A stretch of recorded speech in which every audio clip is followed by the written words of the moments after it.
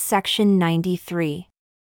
A revelation, including a part of the record of John the Beloved, given at Kirtland, Ohio, May 6, 1833, through Joseph Smith Jr. to Frederick G. Williams, Sidney Rigdon, Joseph Smith Jr., and Newell K. Whitney.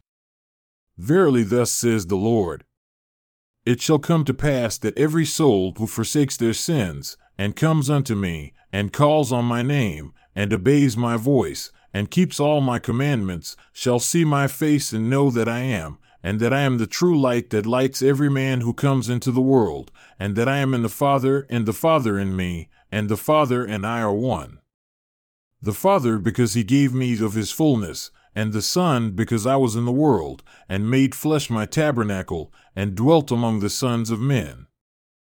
I was in the world, and received of my Father, and the works of him were plainly manifest. And John saw and bore record of the fullness of my glory, and the fullness of John's record is hereafter to be revealed. And he bore record, saying, I saw his glory, that he was in the beginning, before the world was. Therefore, in the beginning the Word was, for he was the Word, even the messenger of salvation, the light and the Redeemer of the world, the Spirit of truth, who came into the world, because the world was made by him, and in him was the life of men and the light of men. The worlds were made by him. Men were made by him. All things were made by him, and through him, and of him.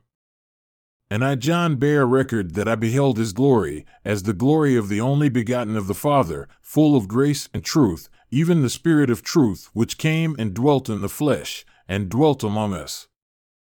And I, John, saw that he received not of the fullness at the first, but received grace for grace. And he received not of the fullness at first, but continued from grace to grace until he received the fullness, and thus he was called the Son of God, because he received not of the fullness at the first.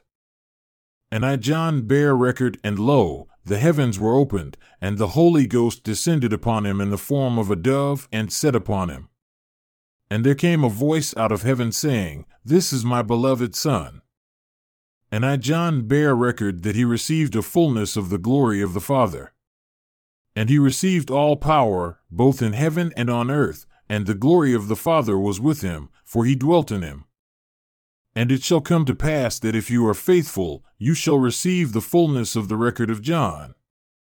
I give unto you these sayings that you may understand and know how to worship, and know what you worship, that you may come unto the Father in my name, and in due time receive of his fullness, for if you keep my commandments, you shall receive of his fullness and be glorified in me as I am glorified in the Father. Therefore, I say unto you, you shall receive grace for grace. And now verily I say unto you, I was in the beginning with the Father, and am the firstborn, and all those who are begotten through me are partakers of the glory of the same, and are the church of the firstborn. You were also in the beginning with the Father, that which is Spirit, even the Spirit of truth, and truth is knowledge of things as they are, and as they were, and as they are to come, and whatever is more or less than these is the spirit of that wicked one who was a liar from the beginning. The Spirit of truth is of God. I am the Spirit of truth. And John bore record of me, saying, He received a fullness of truth, yea, even all truth. And no man receives a fullness unless he keeps his commandments. He that keeps his commandments receives truth and light until he is glorified in truth and knows all things. Man was also in the beginning with God. Intelligence, or the light of truth, was not created or made, neither indeed can be. All truth is independent in that sphere in which God has placed it to act for itself, as all intelligence also, otherwise there is no existence. Behold, here is the agency of man, and here is the condemnation of man, because that which was from the beginning is plainly manifest unto them, and they received not the light, and every man whose spirit receives not the light is under condemnation. For man is spirit, the elements are eternal, and spirit and element, inseparably connected, receive a fullness of joy, and when separated, man cannot receive a fullness of joy. The elements are the tabernacle of God, yea, man is the tabernacle of God, even temples, and whatever temple is defiled, God shall destroy that temple. The glory of God is intelligence, or in other words, light and truth. Light and truth forsake that evil one. Every spirit of man was innocent in the beginning, and God having redeemed man from the fall, man became again, in their infant state, innocent before God. And that wicked one comes and takes away light and truth through disobedience from the children of men, and because of the tradition of their fathers. But I have commanded you to bring up your children in light and truth. But verily I say unto you, my servant Frederick, you have continued under this condemnation. You have not taught your children light and truth according to the commandments, and that wicked one has power as yet over you, and this is the cause of your affliction.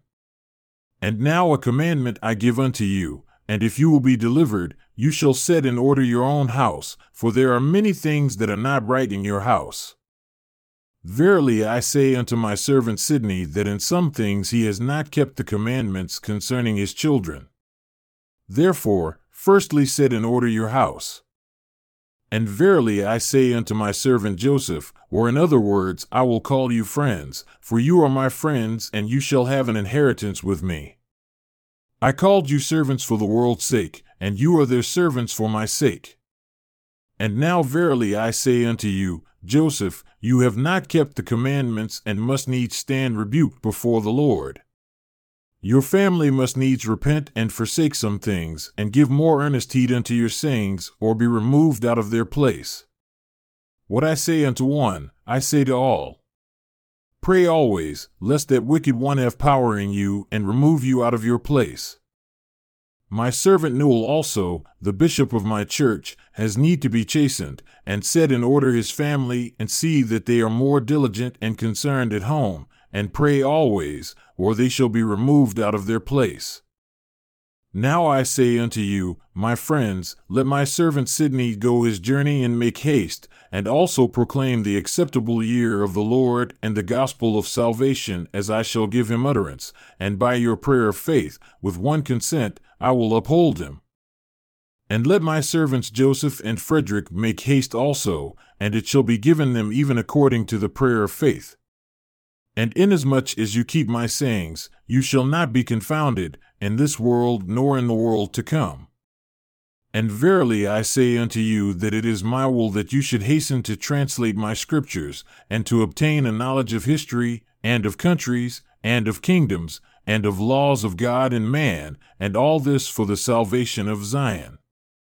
Amen.